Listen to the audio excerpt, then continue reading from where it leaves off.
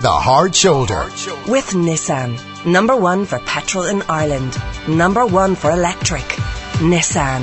Innovation that excites. This is News Talk. Well, it's time now to continue our summer series, Wonders of the World, where we take a look at an iconic structure or building and how topical. As I get on the Ulysses for Irish Ferries tonight at 9 o'clock, I'm wending my way to see my son John in London with Deirdre. Well, someone has to get me there. And today we're going to talk about a wonder of the world which is at the heartbeat of the history and the focal point of London, Westminster, the House of Commons, and most especially the iconic Big Ben clock. It's a pleasure to welcome back Danielle O'Donovan, Programme Manager with the Nanonagel Place in Cork City. Now, just before we come into the story about Big Ben and Westminster and so on, next week is the last in the series, and we wanted to pick out an iconic Irish building. Now, there are loads of suggestions from the Custom House to different structures. Danielle is open to all offers. Tweet Danielle on @Patsy's Musings or our own Twitter handle at Ivan Yates NT if you want us to consider a suggestion. And if you don't come up with any, we'll come up with our own. The idea is that it must be iconic and it has to be a building that people can picture like all the buildings we've spoken about so far. So welcome back, Danielle. Let's start with Big Ben. Tell us all. Well, it's another one of those iconic buildings, and just as you said, it's one of those ones that you can picture in your mind. We should clarify that Big Ben is actually the bell, and they're not quite sure where the name Big Ben comes from, possibly from the man, Sir Benjamin Hull, who oversaw the hoisting of the Great Bell into the tower. And I just have to get in here, Ivan. I know this is such a Cork thing to have to mention it, but... Right. Go on. Up your bayou, go on. St Anne Shandon has an older four-faced clock than Big Ben. It was actually put up in 1847. But Big Ben is world famous for being incredibly accurate. It's called the four-faced liar, isn't it? Yes. So Big Ben, the clock goes in 1859. Right. So Shandon is older, but whereas Big Ben is famous for being very accurate, often all four faces of Shandon are slightly different. Okay, well, let's just put this in context now, because Big Ben is part of the Palace of Westminster, Westminster Abbey, St Margaret's Church. The UNESCO World Heritage Site, does that include that and the House of Commons as well, does it? Absolutely. The whole site is now a UNESCO World Heritage Site, and it's part of the medieval Palace of Westminster. And basically what happened was that there was a catastrophic fire in 1834. Up till then, Parliament had been meeting in the medieval palace, and most of that was burned down in that fire. And apparently it was because they hadn't invented shredders yet, and they were burning confidential documents, and the fire got out of hand. So it took out all of the kind of original palace building. The only thing left was Westminster Hall. I think it was an accident, but interestingly, there'd been calls for the building to be rebuilt for a couple of years because there'd been this great Reform Act of 1832, and people are going to have Leaving Cert history flashbacks now. But that was the one where they got rid of all of those rotten boroughs. Do you remember the boroughs where there was two fellas and then they could elect two MPs, and so you could just bribe them, and it wasn't very democratic. Well, I've always felt democracy's overrated. I mean, I could run the country single-handedly. So what happened in these rotten boroughs? So the idea was, the way our electoral divisions work is there should be a kind of a fair kind of chunk of people who vote for an MP. But it had become so out of hand in England that there was these small villages where 5 people could elect 2 MPs or something. So it wasn't at all representative. And cities like Manchester, which had grown up in the 80 years up to 1832, didn't even have an MP. So they reformed all of that. So this was in 1834.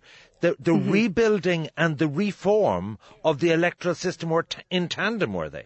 They almost came in tandem. So there'd been these calls, and actually the radicals who had got into in Parliament in greater numbers after the Reform Act had been asking for Parliament to be rebuilt anyway. They felt that they were all stuck in this old medieval building, and they hated the fact that it was an adversarial chamber, so benches facing benches, which is perfect for a two-party system. But they wanted to have a kind of a curved Parliament hall, like we would see see in the EU now, which could show a kind of a spectrum of political views. So this fire came at almost a good time in terms of Parliament redefining itself.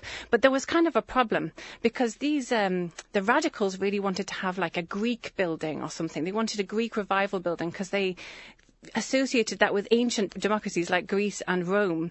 But then the Tories and the Whigs preferred something a little bit more old-fashioned, more Gothic, more English, and they thought like late Gothic English architecture would be the thing to go for. So what prevailed?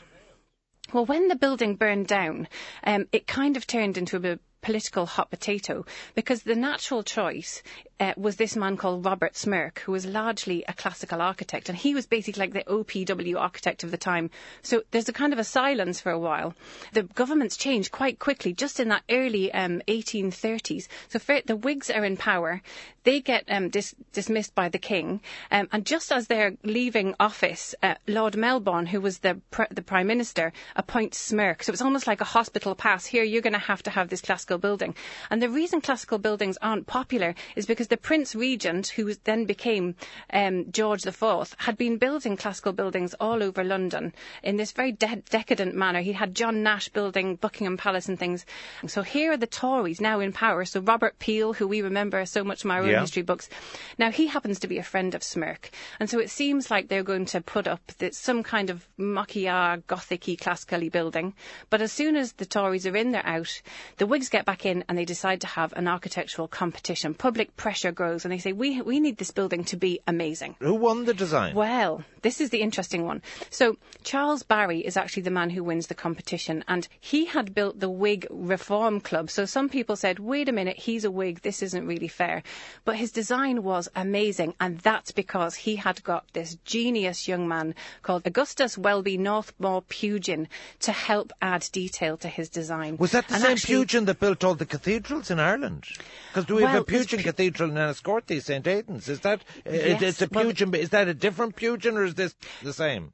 There are two generations of Pugins. So Augustus Pugin, he's kind of 1830s, 1840s, 1850s, but his son Edward Pugin is also an amazing architect. So it's there's a family business there.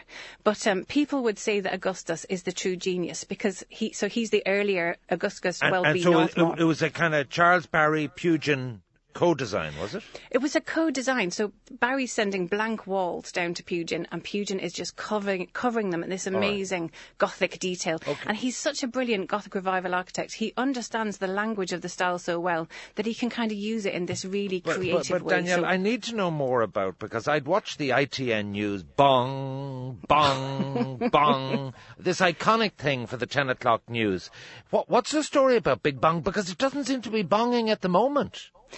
The bong has stopped, and actually famously, I think that's one of the things that makes it iconic, Ivan.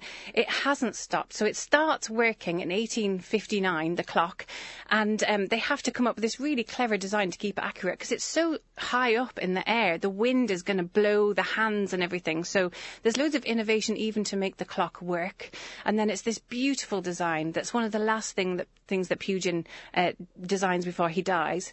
And then the great bell, the bell at the heart of Big Ben, was cast in London and dragged by 16 white horses through the street. So everything about this Big Ben bell is special. And actually, it's the kind of constancy of it that people are very attached to. Like, it was bombed by the Luftwaffe during World War II. And somehow the bomb missed the mechanism and it kept chiming and kept keeping time. So it's almost like a symbol of resilience, and they use it for Remembrance Sunday and everything. And I guess I can almost hear it chiming now. I bet you can as well. But is it not silent at the moment? I thought there was a big maintenance job. So it's built, in the 1830s and 40s and 50s, and it's built of a beautiful stone, which immediately started to weather. It was from Yorkshire. And now they're going to have to do a massive job on the Palace of Westminster. Like, Parliament are moving out in the 2020s so that they can do a huge job. And Big Ben is the first thing to get a restoration. So essentially, they have taken Big Ben apart. Every single bit of it, every minute hand, every little bit of glass in that beautiful clock face, the whole clock has been taken apart. And the only way that they're getting Big Ben to chime at the moment is electronically when it's needed for sort of New Year's Eve, for Remembrance Sunday. They can't have it chiming because it's so loud. I think it's 118 decibels, that when the builders are actually working on restoring the stone and restoring the clock face and everything, they can't have the bell chiming. It would damage their hearing. So Big Ben is silent. But there was a huge outcry, when it was going to be silent, because people are just so used to it now. An incredible story of a well-known, iconic London site. Westminster, the whole palace, Abbey and Parliament, and then, of course, Big Ben itself. My thanks to Danielle O'Donovan, Programme Manager with the Nano Nagle Place right in the heart of Cork City. Thank you indeed. And don't forget, if you'd like to suggest an iconic building next week, do tweet us or Danielle. Thank you indeed, Danielle. Talk to you again next week. Thanks, Ivan.